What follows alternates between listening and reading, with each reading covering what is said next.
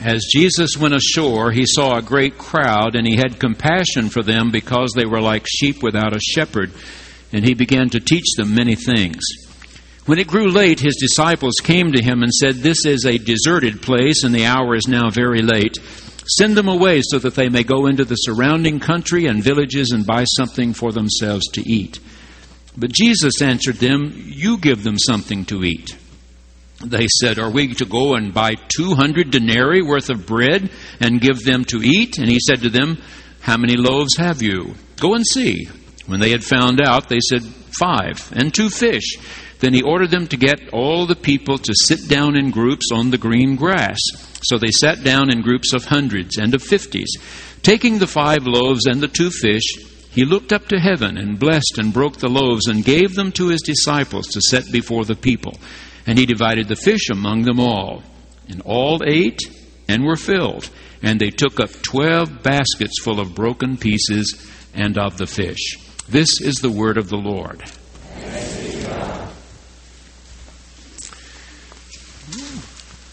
Historians believe it was a Roman poet, Juvenal, who first said, "Give them bread and circuses, and they will never revolt."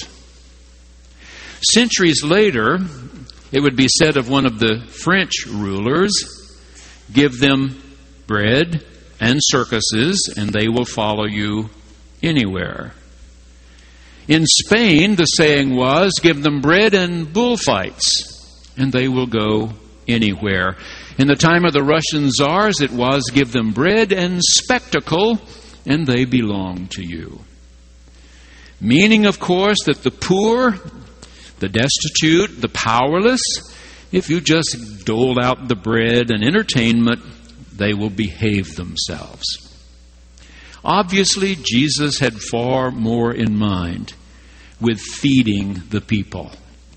What he was offering was far more. Today we're going to look at Mark's understanding of this feeding of the 5,000, and next week we'll look at how John interpreted that wonderful event. Today let's begin with Mark's statement. The disciples came to Jesus and said, "This is a deserted place." What they literally said to him was, "This is an eremos." With our alphabet, it would be E-R-E-M-O-S. It literally is translated most of the time desert. It's the word used of Jesus after he had been baptized, that he went into the eremos, where for 40 days and nights he was tempted by the Satan, you remember? And yet scholars know that there is no desert right around the Sea of Galilee. One has to go about 90 miles south to get to the desert. So our translators say deserted place. But Mark simply says desert. This is a desert. How are we going to feed all of these people? And Jesus said, "Have them sit down on the green grass." In a desert?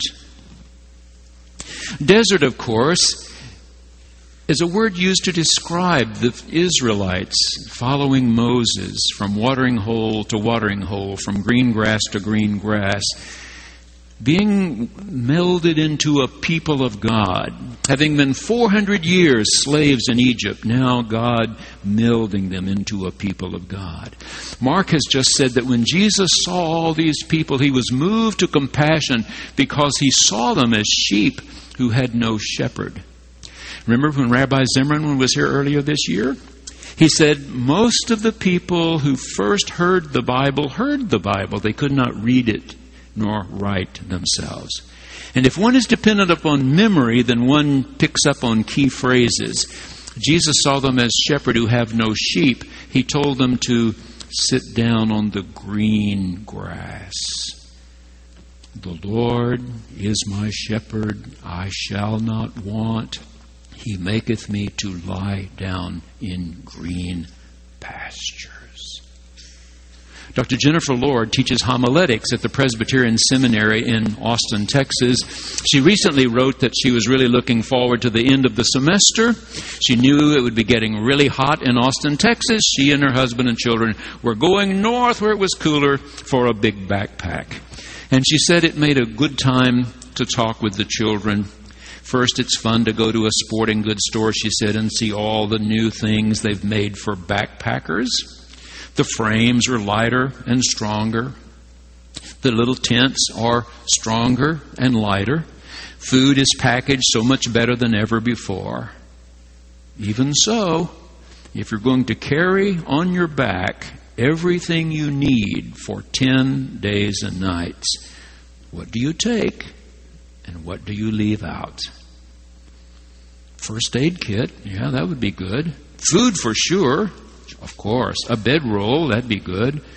Fishing hooks, maybe yes, maybe no. Huh? Knives, something for protection, something to use in the cooking. A tent, well, if it rains, we would certainly need a tent. Even small ones that two could sleep in. And so she said it was a good time for us to talk about the way we live our lives. What do we need? What do we not really need? We just want. And then she said, when Jesus sent out his disciples 2 by 2, he told them to travel light. He placed power in their hands. And then Dr. Lord says, did you hear the gospel writer? Power was put into your hands. What we're trying to decide is, what does the one who put it there really expect of us? Number 2, have them sit down in groups of 50 and 100. Now, once again, people who could not read nor write, groups of 50 and 100. Oh, wait. If these people went to synagogue every Friday night, they heard the Torah read through every year. And in the Torah it says Moses was haggard with all these people who were coming to him with grievances. He did to me, she said to me, he wanted for me, he took from me. And finally, Moses' father-in-law, Jethro, said, this is running you nuts. You've got to have more help. Divide the people into groups of 50 and 100 and get a really good, wise person to settle grievances for each group. 50 and 100. But Mark uses another word here that's translated groups. It's the word symposion. We would write it again in English, S-U-M-P-O-S-I-O-N. But we have it in English in symposia, do we not? Groups. But the word in Greek really has to do with drinking and eating, more like a banquet. And we have a word that might convey that, parties. He told them, sit down in parties of 50 or 100. Here in a deserted place where there's green grass, expect drinking and eating. Expect eating and drinking. 3 weeks ago, there was a solar eclipse, not in Tulsa, on the Easter Islands. Now, we have a total eclipse of the sun about every 18 months. But only one little sliver of the Earth's population gets to see a given one. In fact, the people of Easter Island will have to wait 314 years for the next one. But there are people who chase these things. The Wall Street Journal had a big article about that. This time, to get all the way to Easter Island, people who chase solar eclipses were going to have to spend a lot of money. I mean, there were cruise ships offering opportunity to go to Easter Island, $9,000 apiece. If you spent money on airfare and hoped you could find a place to stay in Easter Island, good luck, because National Geographic and others had organized tours there. I mean, what a photo op with these giant old statues on Easter Island and a total eclipse of the sun.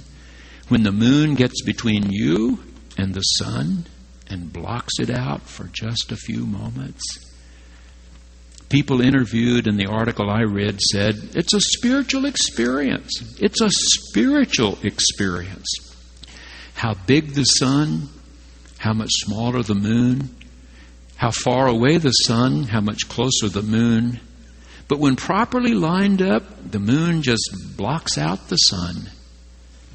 And yet there's one who created billions of suns and billions of moons and billions of solar systems. It's a spiritual experience. How big is all of that? And how small am I? Yet Jesus said, we're about to have a party. Sit down on the grass and wait. Number 3, 1 denarius, the pay for 1 day's work.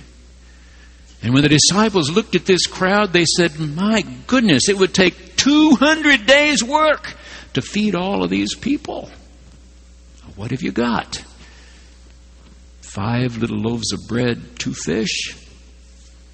And Jesus lifted his eyes toward heaven, blessed, broke, and gave. If you read all of Mark's gospel, you'll discover that on Thursday night, just before Jesus was crucified the next day, he was celebrating Passover with the disciples. He blessed, he broke, he gave. So perhaps Mark is anticipating. He already knows how this story ends, already anticipating the Eucharist, Holy Communion. When Dr. Fred Craddock was a professor at Enid, Phillips Theological Seminary, when it was still there, he was a very young man. He is a disciple, and one of the disciple students had said he needed to be away one weekend. Would Dr. Craddock go out and preach at his little church? He said he agreed to do that. Middle of the night on Saturday night, one of those thunderstorms came up over northwestern Oklahoma, and it rained and rained and rained. Craddock said, thunder, lightning woke me up. So I got up earlier than I normally would have and started out to this little country church. Surely enough, the paved road became a gravel road, and then it became a mud road. And when I finally got to this little church, still thunder, lightning, pouring down rain, there was one pickup. So he said, I got out, ran to the front door of the little church, and when I got in there, 2 guys were playing cards on that table that says, in remembrance of me. And when I walked in the door, they said, hey, Reverend, we came to tell you, we ain't having no church today. Too much rain. And I asked, what are you doing? And one said, we're playing a little poker while we were waiting for you. And he said, on that table? And the guy said, hey, a table is a table is a table. And Craddock said, not to me. Not that table. No, sir. Not that table. Number 4. Everybody ate all he or she wanted. 12 tribes, 12 disciples. Everybody comes back with a basket full of bread and fish. Wow. What God can do. What he was doing, is doing in Christ Jesus, our Lord. Elizabeth Bolton is a minister up in Boston, Massachusetts. And she's written recently about her grandmother Nellie. She said, my grandmother Nellie was a force to be reckoned with when she was a young woman. She was tall, she was strong, she always had her hair fixed up fancy, and she wore bright red lipstick. She had grown up in the Great Depression when she didn't have much, and she was determined never to be without again. In the 50s, with the threat of nuclear war, she listened. What if the Russians started dropping nuclear weapons on the United States? I better be prepared. So she filled her closet with cans of tuna fish and jars of peanut butter. 10 years later, there was a sugar shortage in the world, so my grandmother Nellie went out to the store and she bought sugar. A closet full of it. 5-pound bags, 10-pound bags, powdered sugar, brown sugar, granulated sugar. She had sugar. And when OPEC cut back on the world's production of oil, she never let her gas tank get below 3/4 of a tank. When she had to wait in line every other day, and my granddad would mumble and complain, she'd said, we got to have gas, we can't run out of gas. Elizabeth says, my grandfather's gone on to be with God, and my grandmother lives in a nursing home. Everything she has is in one little closet, 3 feet by 5. Somebody has to help her into a wheelchair and push her to breakfast, help her out when breakfast is over, put her in a wheelchair, push her to lunch, help her get out when lunch is over. Put her in a wheelchair, push her to dinner, help her out when it's over. Clip her toenails, comb her hair. But if you ask her, "Grandmother, what can I do for you?" she'll say, "I don't know. I have everything I need." Because somewhere back there she learned to listen to Jesus. Do not store up for yourselves treasures upon earth, where moth and rust corrupt and thieves break in and steal.